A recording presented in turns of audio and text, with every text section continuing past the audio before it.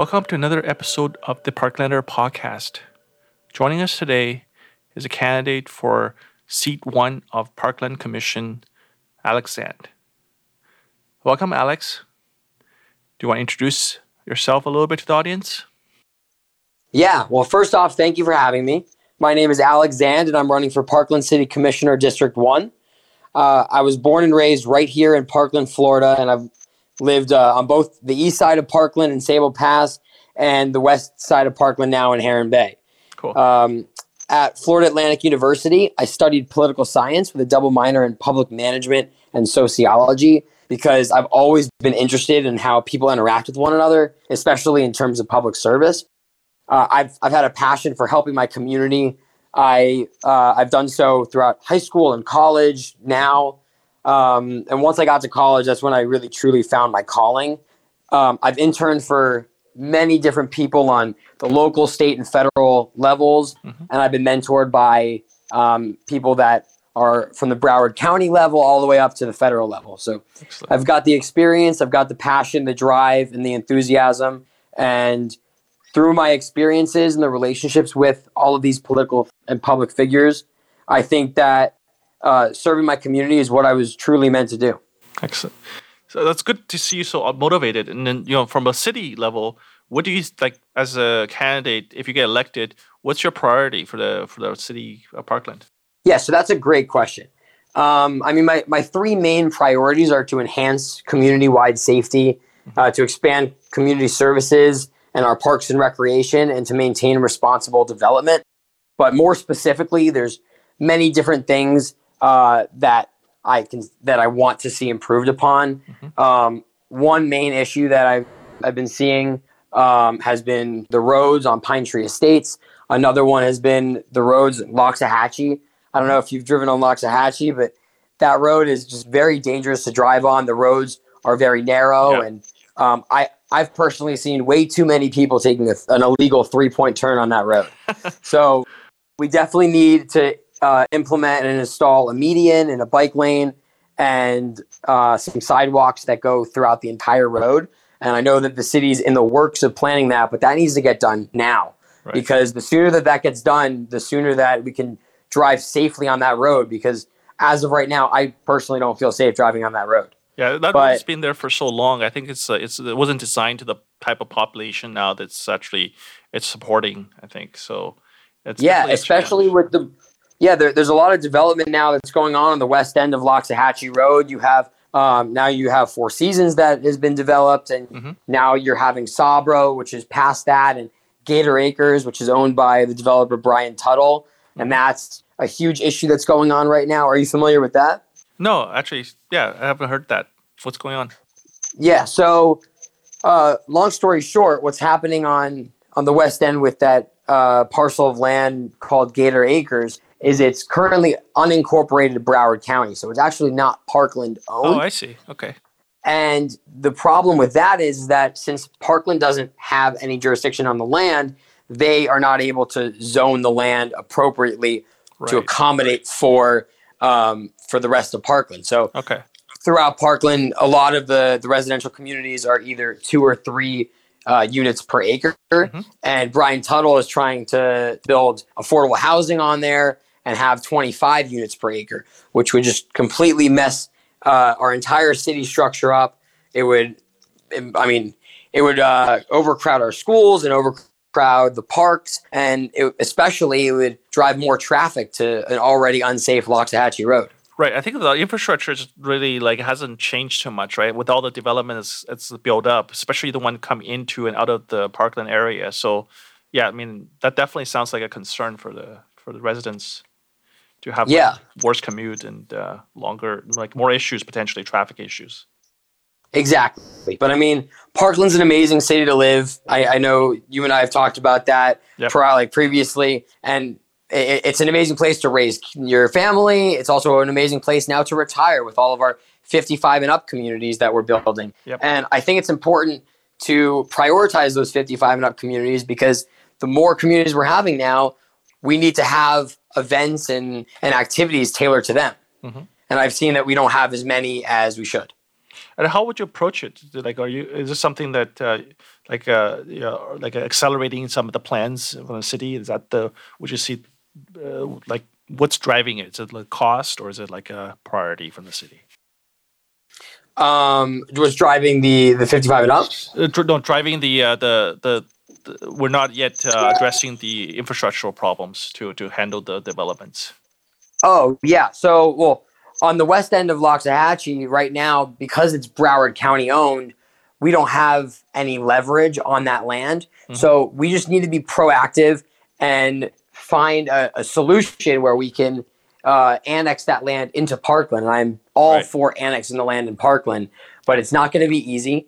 And I think that we can use the land that is in Parkland that Brian Tuttle owns, which is the Sabra land, and use that as leverage, whether it be not giving him permits or just changing up the zoning there to kind of frustrate him a little bit and make him want to cooperate with the city, because then we can sort of come to a compromise. And it's all about compromising. And I know that there's going to be a solution. I'm not worried about that. And I'm confident in our current city leadership.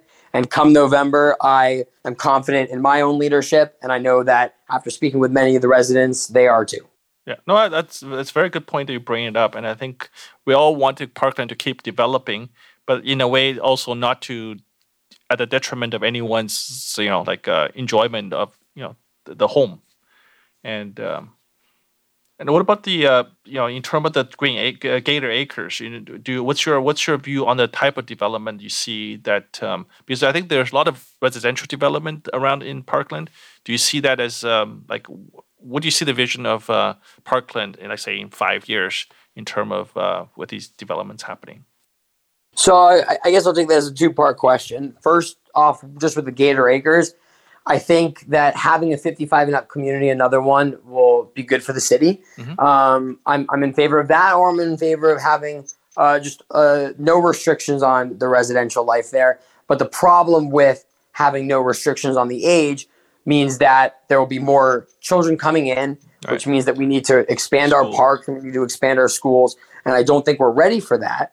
Now, I did just get the numbers of the first day of classes for all the elementary, middle, and high schools, including the charter school, all in Parkland. Mm-hmm. And after analyzing those numbers, I can that we're not at capacity right now. Okay. But with more development means that we will get closer and closer to the capacity, which means that we're going to have to build more schools. And I think that right now we're not ready for that. We haven't started building more schools. That's not even in a conversation. Yeah. I know that we're building another park near the Wedge, right off Hillsborough and Nob Hill, but that's not going to be done for another few years. Mm-hmm. So I don't think that having a non-age restricted community at the very end of Loxahatchee would be beneficial for Parkland right now. But if the development is going to start within 5 years from now, like after 5 years from now, then I'm all in favor of that. But having the 55 and up communities will make Parkland's demographics shift a little bit, but I think it'll shift for the better. And I think that Parkland's an amazing place to live, and it's currently a place where everyone wants to raise a family. Mm-hmm. And when I grew up, it wasn't really a place to retire. Right. But now I'm starting to see that it is. It's not in the city, and it's a nice, calm place, beautiful place to live no matter how old you are. Absolutely. And I think also it's the balance. I think Parkland has grown quite a lot, and it will continue to grow. I think your point about the infrastructure, I think if you can take advantage of the different age distributions to sort of make the infrastructure problem easier, I think that could be a good way to develop and not put our infrastructure in too much of stress. Correct. In terms of the businesses, so once we develop all these residents, like what residential areas, what do you see in terms of the business side? Do you see that as something that we should develop a little bit, or what's your thoughts on that? So I'm not all for development. I know development happens whether we like it or not. Mm-hmm. So that's why one of my biggest priorities is to maintain responsible development. Mm-hmm. Keyword being responsible, because I don't want to see so many farms being turned into residential communities all at once. I think that we need to gradually develop, and we need to gradually increase our city's population. Mm-hmm. Now, in terms of businesses, as you know, we only have three small business shopping plazas. Yeah. We have the one which holds the Publix. Yep. We have one we have two on East Parkland. Yep. And they're all fairly small. Yep. And I know that a lot of people are all for supporting local businesses, as am I.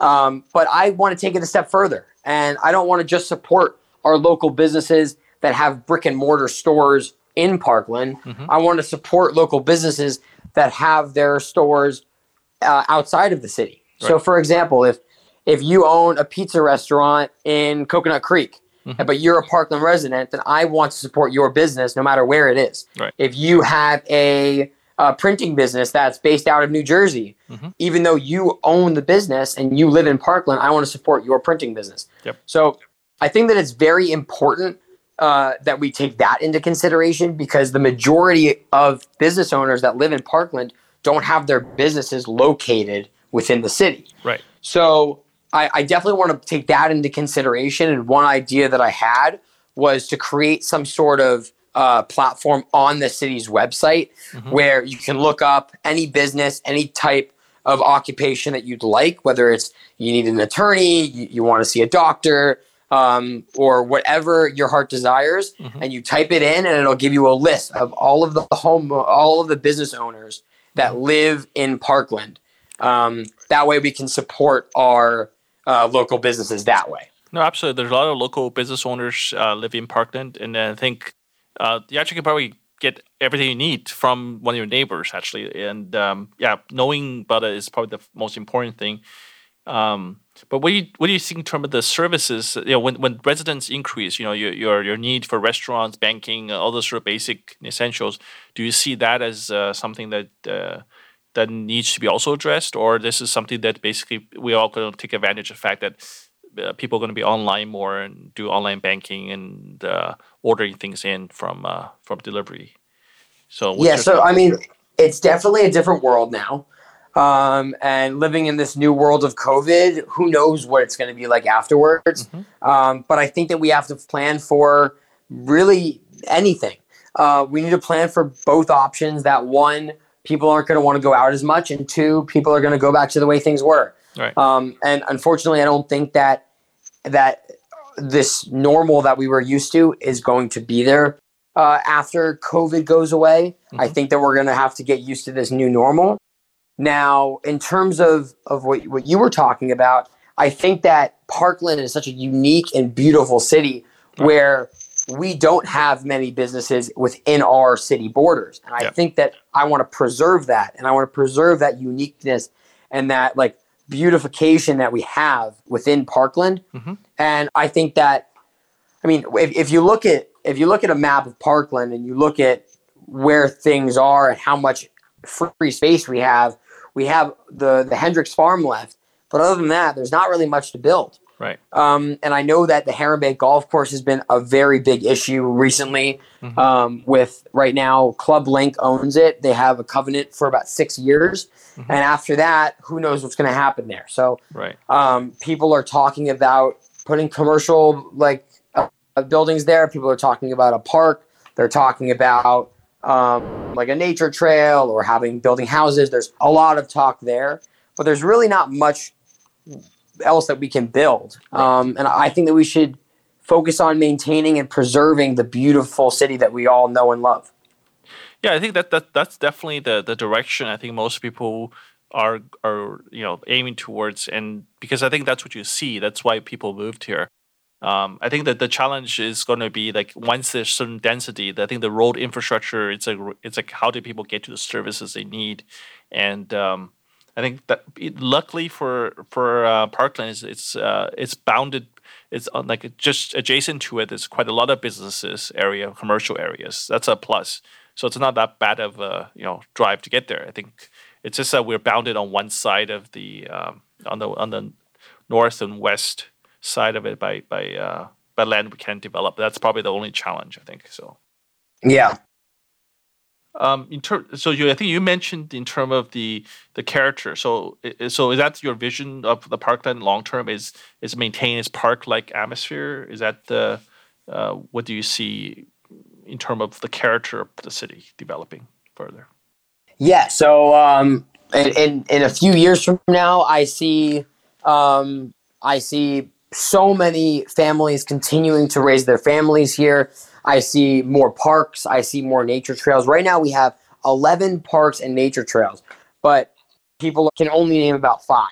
And I personally bike every single morning. I try and bike to a different part of Parkland every morning to just see all of like the beautiful nature that we have. And like I said, it needs to be preserved. It needs to be shown off. We're living in such a beautiful city, but so many people don't know the amazing places that we have. My favorite in particular is the Covered Bridge Park on Holmberg, closer to 441. And it's so beautiful just walking and biking down there. But only the people in East Parkland really have walked and biked down there. Yeah, so I just drive by it. I think I never really paid. I should check it out. That's exactly, yeah, definitely. And you have near Riverglades, you have a few more nature trails, and they're not the largest, right, but they're some of the most beautiful nature trails that I've walked down. Yeah. And like I have, like, you have no idea how much I love this city, and how much I want to see this city be improved. And like I said, it's a world-class city. We were ranked one of the top 15 safest cities in the country in 2018. And we still are. Right. So many people are coming from all over to raise their families and now to retire in Parkland. And I want to keep that feeling, but there's some improvements that need to be made. And as the next Parkland City Commissioner for District 1, I will help be proactive in coming up with those improvements so that, for example, Loxahatchee, like you said, has been like that for years, and they didn't build it to accommodate all of the development. Right. But when they knew that there was going to be more development, they should have acted sooner, and they should have taken a proactive stance in renovating and repairing that road, and they didn't. And I think it takes time for any city to like build infrastructure. I think that's always the biggest challenge for a city level. And of course. And it costs money. I think the concern will always be the cost associated with it. So how do you see, like, in terms of should the developer absorb the cost? Like, what do you see in terms of that discussion going from the city versus the developer building new areas? Yeah, so I've been taking a close look at our budget, trying to see what we can be more cost effective on and how we can best utilize our budget. I know that with the August 18th election, I was paying very close attention to the sheriff's race because you had the current Broward County Sheriff Gregory Toney, who was appointed sheriff January 11th of 2019. But prior to his appointment, you had Sheriff Scott Israel. Right. And they were running against each other in the August 18th primary, and thankfully Gregory Toney won that primary. However, I've been looking into both whether or not we should stick with Broward County Sheriff's Office or reestablish our own Parkland Police Force. And I was looking at the numbers and how much we paid back when we did have a Parkland Police Force many years ago, and how much we're paying now. And I do think, and I would love to talk with the finance director for the city and sit down and come up with like an analysis and an assessment on both to see which one is more cost effective. But I think after looking at the numbers, that having a Parkland Police Force might make more sense for our city, and it might be more financially and fiscally responsible. So that's one example. And we're talking with the finance director and the other city commissioners after the November election. We'll come up with a decision. I am very thankful that Gregory Toney was reelected, and I think under his leadership, I feel safe. And not only do I feel safe, but every resident that I've spoken to feels safe as well. Right. So there's no problem with that. But that's one way that we can maybe be more cost effective and move some of our money around. But there's always ways to improve and to be like the most fiscally so you conservative. Yeah, so Yep. so your point is basically we should look for where things can be made more efficient, and then basically use that savings to basically improve infrastructure. That's the Correct. right. Okay, no, that Yes, makes I sense. don't, because everything that we pay for is necessary for Parkland. I was looking at, and there's really nothing that we should cut. I don't want to cut anything Right. from our budget, but we can move things around. And that's what we're going to do. It's an opportunity where the city, as long as if the less crime, more, things you do basically can reduce crime, reduce traffic issues, reduce, all these would reduce the police needs. I think that's a self-fulfilling, goal of trying to reduce cost if you're looking at that. So I can see that working. It's execution of it. It's probably the most challenging thing whenever you're looking for the efficiency improvement. Yes, I mean, right now we use Coral Springs Fire Department for an example, right? Yeah, yeah. So I spoke with the finance director a couple days ago, Chris Johnson, and he mentioned that in his nearly 10 years for working for the city, that he couldn't recall putting together an approximate cost to bring fire rescue in-house. And I don't think that that's his fault, and I don't know whose fault it is. However, we should be coming up with an assessment to see how much fire rescue and having our own fire department would cost. And if it's going to be cheaper and it's going to be better off for the city, because it's not just like having the cheapest option isn't always the best. Right. And I know that you and I can both agree on that. No, absolutely. But smart. It's about smart is like allocating smart. Like where you're going to put your police, fire stations, and how well does the residents to prevent fires also, right? Those correct. And if our response times are going to be shortened, and if we're going to be spending less money, and we're going to be more effective having our own fire department in-house, then I think that that's the smart decision. Absolutely. But if the smart decision is sticking with Coral Springs Fire because their response times are better and they're going to keep our city safe from any sort of emergency. There may be some scale benefits when you have joint fire departments, probably. Exactly. Yeah. But I think that the fact that there wasn't an assessment made in the past 10 years is a problem, in my opinion. Nice. And the first thing that I will do when I am elected is to work with the city staff and make an assessment for how much the fire is going to be if we moved it in-house, to just see our options, because I'm a big options guy, and I think that you want the data. Looking at our options and seeing which one is going to benefit the city the most is what we always need to do. Absolutely. I think the data is important, and you need to get the good quality analysis, so all the city commissioners and the mayor can make the right decisions there. Exactly. I do think that a lot of the scale question has changed. The population changed, right? And in some ways, the residential area of Parkland is also increasing since 10 years ago. I think that a lot of data would have been, the analysis could very well be different now versus what's the best option 10 years ago. So, yeah, and our Parkland police force 10 years ago could have been more expensive than Broward, but now Broward might be more expensive than reestablishing our Parkland police force. And I think that just continuing to create these assessments every few years will help the city run more efficiently and more effectively. Absolutely, makes sense. That's a very good thought. And then I think it all comes down to having the city in the budget in a healthy state where where you're running as efficiently as possible, reviewing it periodically, sort of like your investments, right? You have to do that regularly. So exactly. In terms of your there's a lot of activism in the city from younger folk. You're young, relative to the other candidates. How do you feel like the city can harness that energy, and especially how do you keep the energy in the city, helping the city grow? Because kids grow, go to college, and some of them move on, some stay. Energy changes also. So I think that's a very positive thing. That Parkland has a very good history of people voicing their concerns and try to address it, to improve it. What's your thoughts on it? How do you harvest it for long term? Yeah. So first off, you mentioned my young age, but I don't think that being young has anything to do with my knowledge, my passion, my dedication, and most importantly, my effectiveness to lead.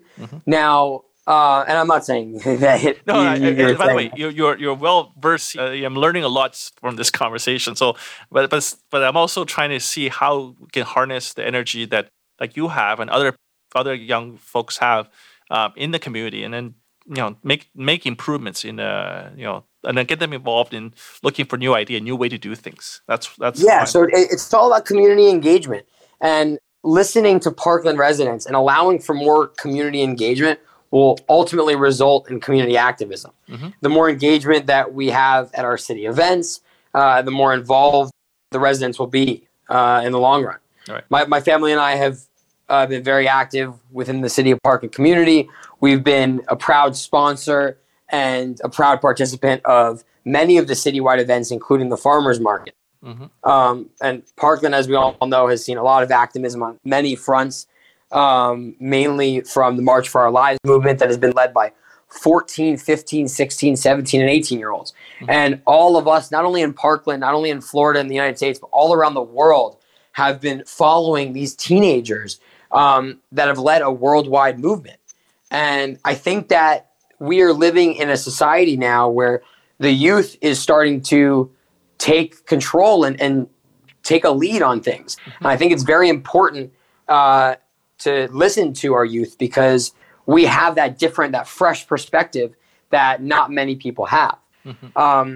And so I've been listening to many residents throughout Parkland that have been calling me, that I've been calling and speaking to both what they love throughout the city and what they want to see improved upon. And I think that by speaking with them and by trying to get them more involved and more engaged will ultimately increase our community activism. Absolutely. I think that's a good, important thing to get a healthy city, because I think when people evolve, they own the problems. And I think you get to see the problem earlier. I think those are not just for the city, business, generally any time where you can identify problems early and then solve it, get everyone else to solve it. I think that's always a good thing. So, no, absolutely agree with you. And I mean, another thing is that a lot of city commissioners historically, or not only them, but just a lot of politicians, when they get elected, if they're elected into a part-time job, which the city commission position typically is, they will either put in their part-time job amount of work, and they'll listen to their residents that reach out to them, and that's how they run the city. Parkland, in particular, is not like that, and that's what I love most about the city is the city commissioners, from what I've seen, actually care about their residents.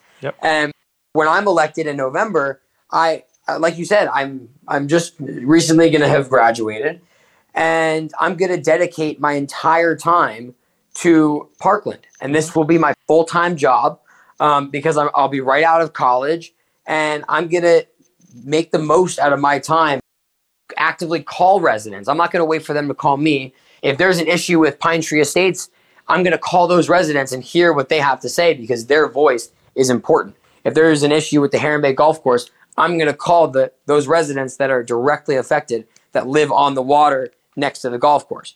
If there's an issue with the new development, I'm going to call those residents. So I don't want to wait and sit around and wait for them to come to me because a lot of times people don't want to and they don't necessarily feel comfortable reaching out. But I want to proactively reach out to them and hear what they want to see because I was elected by them to represent them. No, absolutely. I think you have a very powerful message, and I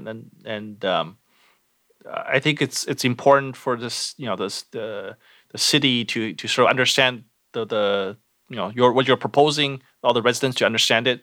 I think that's the key challenge, in local communities. So I hope you can continue to do that, and then all the forums, even with the COVID limiting somewhat public meetings. But hopefully that this channel or any other forum that you're able to get your message out. I think these are very powerful messages. Yeah, I mean, thank you for that. And I want to thank you for allowing me the platform to speak about my vision for the future of Parkland, because it is very difficult to actively reach out to people. I know that I have a call list and I'm trying to call every single resident before Election Day. But it's definitely harder that I'm not actively canvassing and knocking on doors every day, Right. and being in person with so many of the residents because of COVID.